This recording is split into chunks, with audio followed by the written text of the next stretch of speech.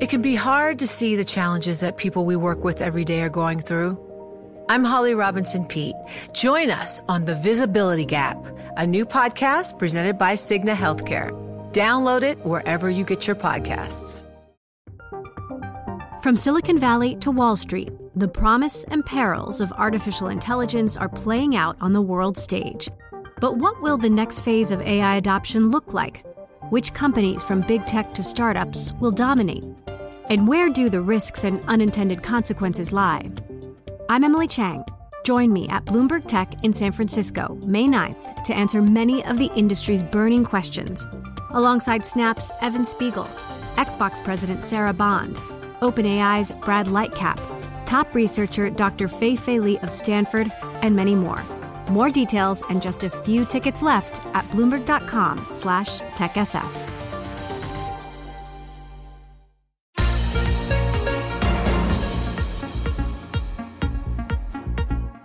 Welcome to the Bloomberg P&L podcast. I'm Pim Fox, along with my co-host, Lisa Abramowitz. Each day, we bring you the most important, noteworthy, and useful interviews for you and your money, whether you're at the grocery store or the trading floor.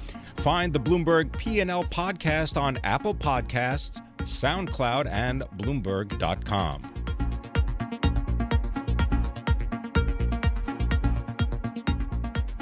So we were talking about that healthcare bill that was just released, and we want to bring in Max Nisen, Bloomberg Gadfly columnist covering all things healthcare. And Max, as Greg was just saying, healthcare shares are surging. Can you give us a sense of what in this bill that was just released caused this rally? Why is this being viewed as a positive for the healthcare industry? So I'm just like everybody else, including a large number of Republican senators. I'm still making my way through the bill. You haven't read all 142 pages yet? I'd like to say I have, but not quite yet. I'm kind of just jumping through, looking for snippets. So what it looks like is that this isn't kind of a dramatic departure from what the House passed. There are some modest differences to the subsidies that low-income people get, and some of the Medicaid cuts are deeper in the long run. But this doesn't diverge dramatically from what people know already, and I guess resolving some of that uncertainty might be causing some of that jump in stock prices. Based on what you know, how likely is this to be reconciled with the House bill and actually make it to the president's desk? I think that the issue isn't going to be reconciling it with the House bill in this case. It's whether it can get through the Senate, because, the really kind of salient detail here is that the Republican senators who have to vote for it have not seen it yet, most of them. So they're kind of grappling it in the same way that we are as reporters and the country is right now. So there are things that some, conservatives aren't going to like parts of this bill, and moderates as well. It's the same problem that's been there for the start politically. So that's going to have to be worked through in a pretty short time period if they want to vote on it next week. Well, and let's talk about the fact that U.S. Senate Majority Leader Mitch McConnell has said that he would like a vote to come next week, and given the fact that it's just being released now, even to some of the Republicans' own members in the Senate, why do they want to rush this? I think the kind of thing we've learned over the course of the process with the House bill is that this bill doesn't, or this particular policy effort does not age well, does not hold up to scrutiny or rhetoric particularly well. It does some things that are going to be very unpopular, including weakening protections for those with pre-existing conditions in a different way than the House bill, but it appears to still do so. And cutting Medicaid really substantially, and that's not popular at all. Medicaid doesn't just cover low-income people. It also covers kids and a majority of people that are in nursing homes in the United States. So, the point of kind of rushing the process is potentially getting less political backlash, actually getting it done before senators go back to their districts and get yet another earful about the bill. Well, that's the thing, right? Because of the congressional recess. Yeah, exactly. So Congress is out after next week for a pretty long one, and then again in August. So they really want to get this done as quickly as they can. Just to play devil's advocate, a lot of Republican Senate leaders have come out and said, look, more money does not necessarily mean better health care. And they're trying to allocate cash and create the right incentives to create a better health care system. What's your response to that?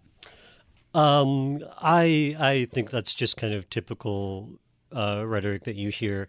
I mean, of course, government is not always the most efficient way of allocating money. That I don't think anyone would argue that. But when you cut, in this case, Medicaid by like more than $800 billion, people lose a lot of health care. That's not an equation you can really contest or argue with. And the same goes for subsidies for health insurance. Let's get a little more detail from Max Nisen, our Bloomberg Gadfly columnist, listening to both Senator Schumer and Senator McConnell. I wanted to begin by asking you, Senator Schumer talked about affordable insurance.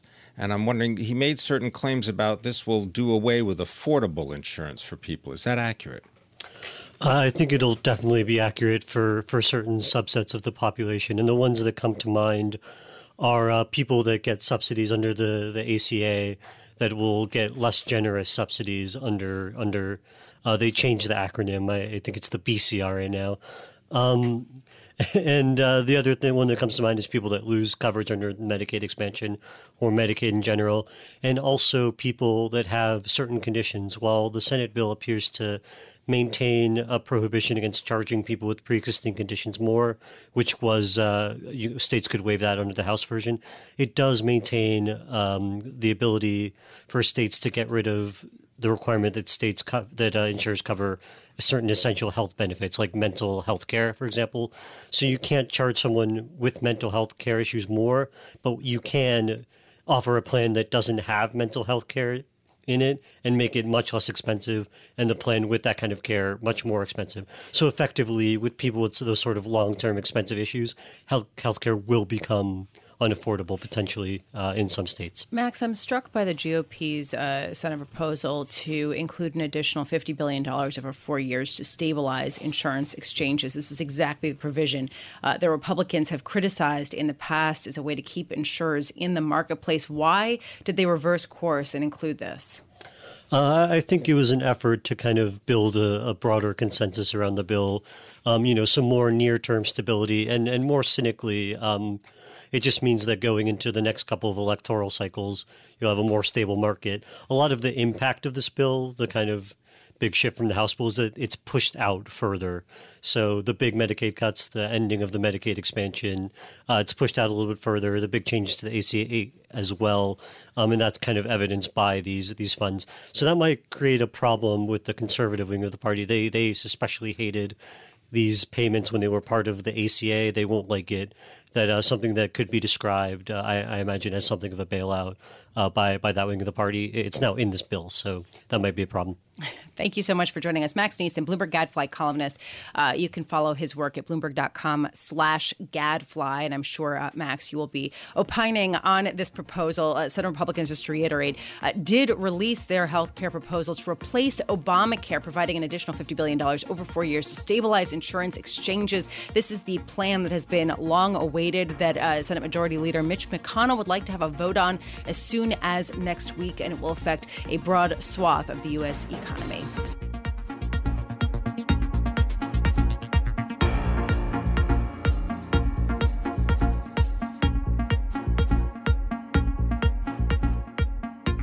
Right now, we are looking at oil prices that are finding some stability after a pretty significant swoon after falling to the lowest levels in 10 months. It is rising just a bit, with the value of crude going to a little over $43 a barrel. To get a better sense of the direction of these prices, I want to bring in John Kilduff. He is founding partner of Again Capital in New York. John, have we seen the lows this year for crude? It's hard to tell at this moment, not to cop out or avoid your question. Yesterday's sell-off to $42.05 a barrel was significant. It matches up with the low from November, so there's a potential for technical traders to see that as a double bottom. And I'm having to abide that at the moment, but really I think the path of least resistance is still lower, down into the upper 30s. Upper 30s. How long would it stay there? That's a good question, Pim. I think it would stay there for a good amount of time. What the market is right now in the process of doing is calling and taking OPEC to task for not doing enough. So they're challenging. The market gets into these modes where they challenge the producing community, sometimes on the upside. Right now it's on the downside, to react. And the Saudis apparently are scrambling right now to to find the best way to react to this and to get the prices back up. John, when I talk with oil bulls, they say, look, Saudi Arabia in particular has great incentive to prop up and give a floor to oil prices based on the fact of, that they're planning to do an initial public offering for Saudi Aramco in the near future. What do you say to those traders who still have faith that there will be a floor because of those political incentives? Well, I think that the Saudis, bristle at having to go it alone. They've been carrying most of the load since the beginning, and now they're having to deal with potentially covering, as the oil minister put it, Libya and Nigeria, whose production, in a surprise, I think, to the market and certainly to OPEC and the non-OPEC participants, have come roaring back. They're back to really full output from being near zero for the better part of a year or two. So historically, the Saudis reach a point where they won't do it, and they instead crash the market by oversupplying it.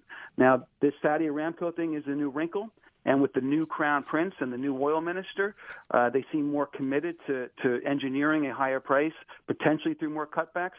But boy, it's a bitter pill for them to swallow. And historically, in my experience with them, they don't swallow it.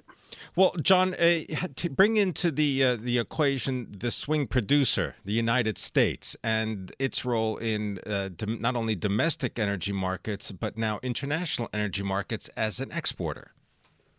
Well, that is the big monkey wrench that has also been thrown into this OPEC, non-OPEC agreement.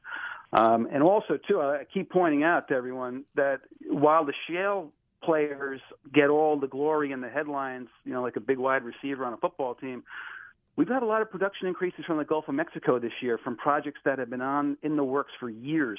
And that production is not going away no matter how low prices go. And a lot of the shale players have hedged a lot of their production when prices got back up into the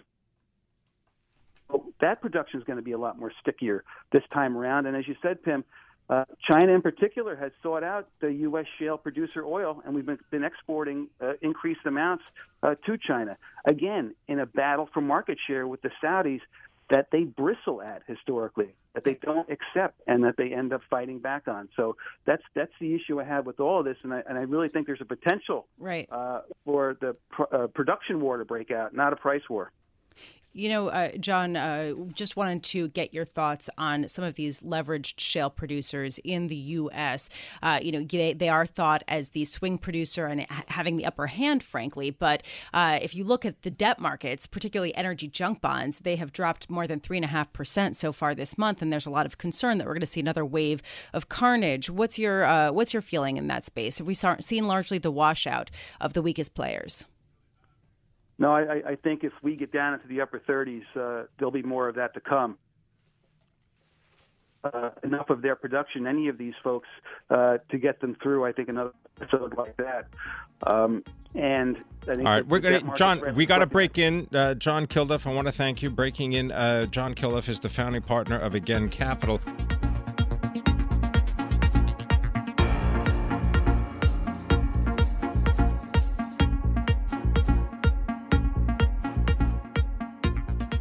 Let's get a little bit more detail about this potential deal. I want to bring in Dina Kamel, a Middle East aviation reporter, joining us from Dubai, and Michael Sasso, airline reporter for Bloomberg News, joining us from Atlanta.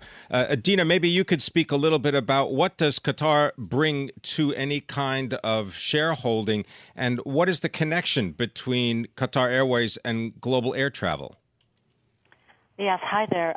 Actually, this is not the first time that we're seeing Qatar Airways go into this type of venture. And already in April, we saw the Qatar Airways CEO, Akbar Al-Bakr, say that he was thinking of adding one more acquisition to his portfolio of, many airlines and many previous purchases.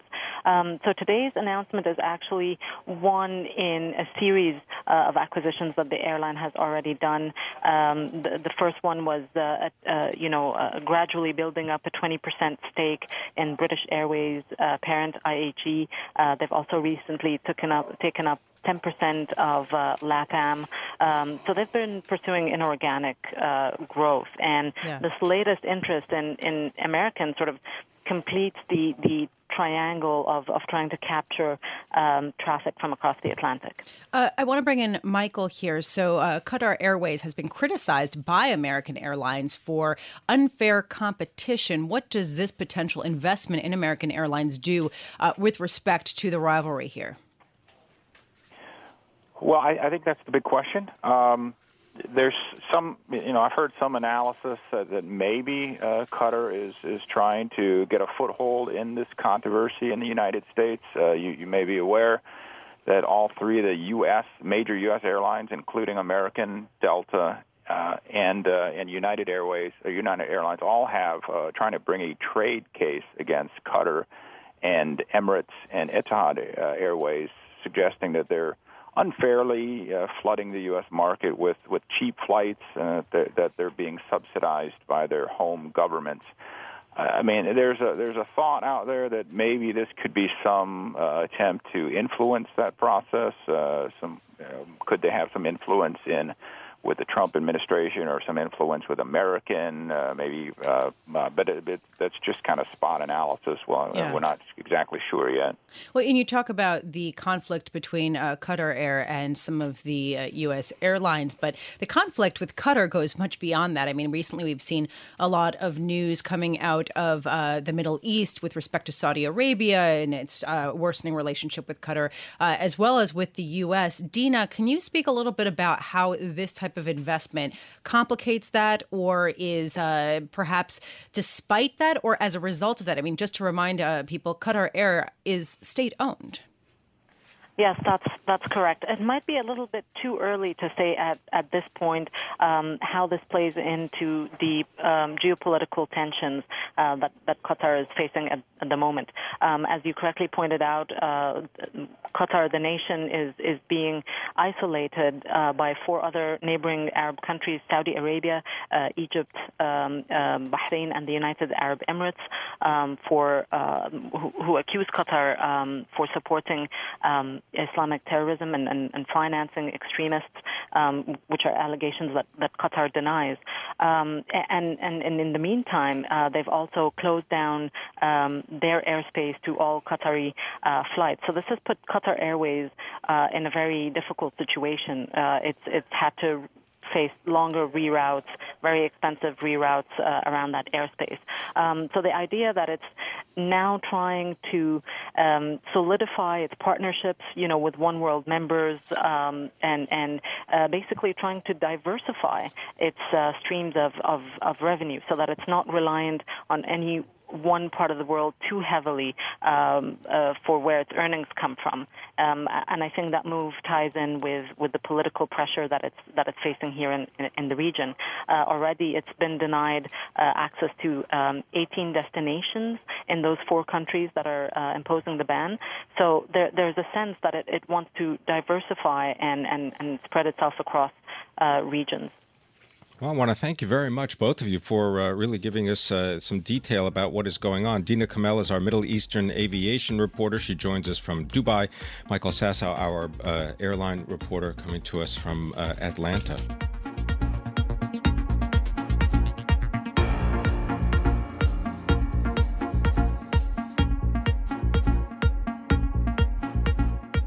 Let's turn our attention now to the big topic of asset price inflation. Brendan Brown is the chief economist and head of economic research for Mitsubishi UFJ Securities. He is also the author of A Global Monetary Plague, Asset Price Inflation, and Federal Reserve Quantitative Easing.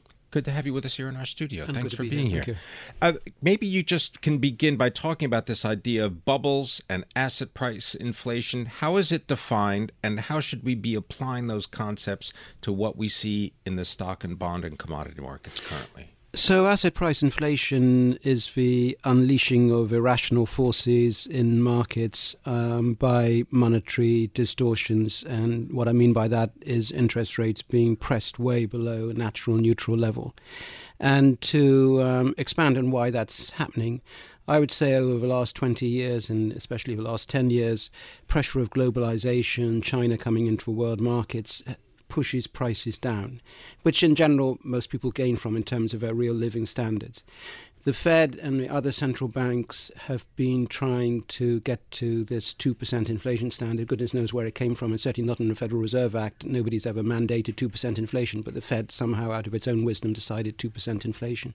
But if you aim for 2% inflation when the natural rhythm of prices is actually downwards, you can only do that by pushing rates way low, very low, and keeping them very low. And that creates a desperation for yield, and that desperation for yield shows up in all these areas of irrational forces gaining the upper force. So, Brendan, it's been about 5 years of people warning about asset price bubbles and a potential demise of the financial system when they collapse. And here we are, 2017, the Fed is starting to hike rates, and you do see stock prices climbing higher while there are some jitters in the high-yield bond market, for example, because of oil prices. We have not seen an implosion. Does that mean that it's not going to happen? I would make 2 points here. I think, first of all, the monetary force or the monetary distortions, disequilibrium, I would say have actually been growing in the last 18 months. First, we had the Yellen Fed last year walking back from rate rises because of a China shock. This year, we've had the surprise that the Trump administration did nothing to change matters in the Fed, whereas there were expectations that they may. And we've had the ECB and the BOJ merrily going on with their QE expansions and negative rates, although there had been some expectations that would all slow down. So if anything, we've had an increase in this monetary stimulus.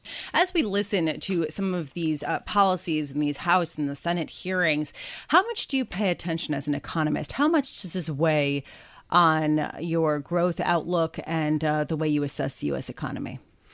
Well, whether the fiscal plans and the tax cut move ahead is one of the factors that go into the economic outlook. But I do tend to think that the importance of this shouldn't be exaggerated. At best, it looks as if what we're getting here is going to be some sort of temporary tax cut rather than permanent. But haven't you've written that that the Trump administration, as well as the Republicans in Congress, they've squandered an opportunity in another area, but maybe this is all conflated in some way. Yeah, I mean, if one looks at the trio of what's making up the Trump administration program now, of infrastructure, tax reform, health, the big gap in all of this is of course, anything on the monetary side. We have a tremendous, as we were discussing earlier, monetary distortion going on at the Fed, aiming for 2% inflation target, long-term interest rate controls. And nothing is on the foreseeable agenda to change any of this. And that's, you only have to read Milton Friedman's Capitalism and Freedom to realize that any agenda of economic reform and unleashing forces in a capitalist economy has to start with monetary reform. You know, I'm struck by what J.P. Morgan's Bob Michael said earlier today on Bloomberg Television, which is at some point some of President Trump's policies will get passed and there will be an upside surprise. With healthcare, for example, healthcare is almost 18% of the U.S. economy. We do see healthcare shares surging on the prospect that there will be some solidification of what the outlook is for healthcare in the U.S. But you're saying any step they take will probably be incremental and won't necessarily have that material of an impact on the growth outlook?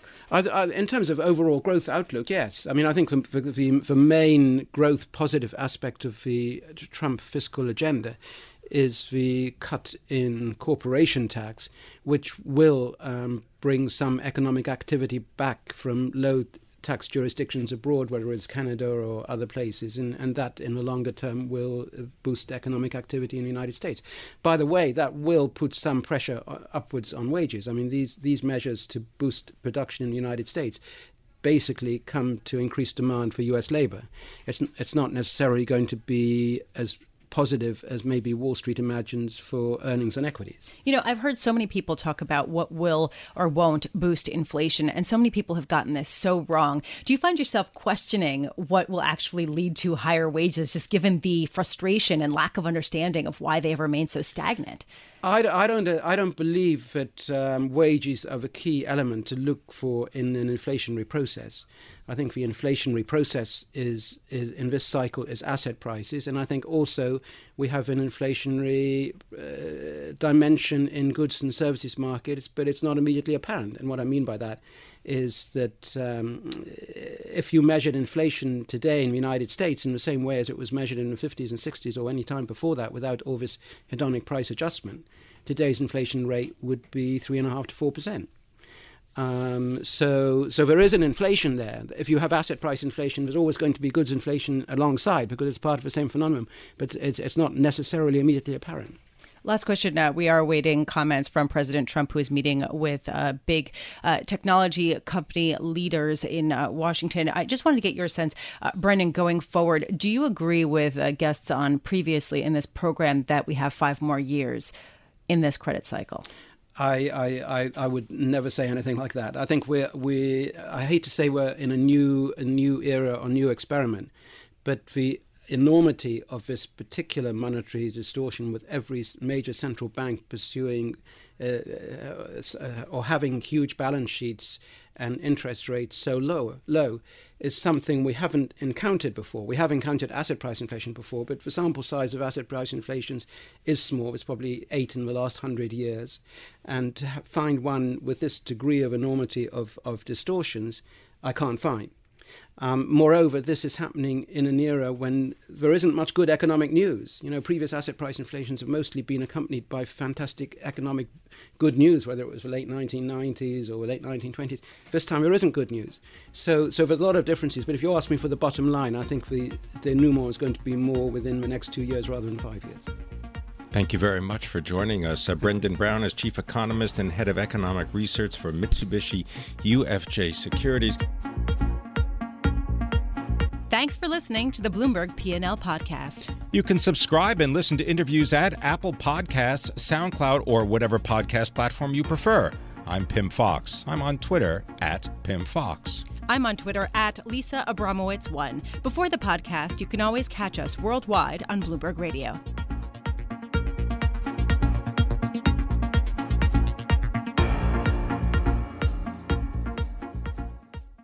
The countdown has begun. From May 14th to 16th, 1,000 global leaders will gather in Doha for the Qatar Economic Forum powered by Bloomberg. Join heads of state, influential ministers, and leading CEOs to make new connections, gain unique insights, and uncover valuable opportunities in one of the world's most rapidly rising regions. Request your invite for this exclusive event at QatarEconomicForum.com.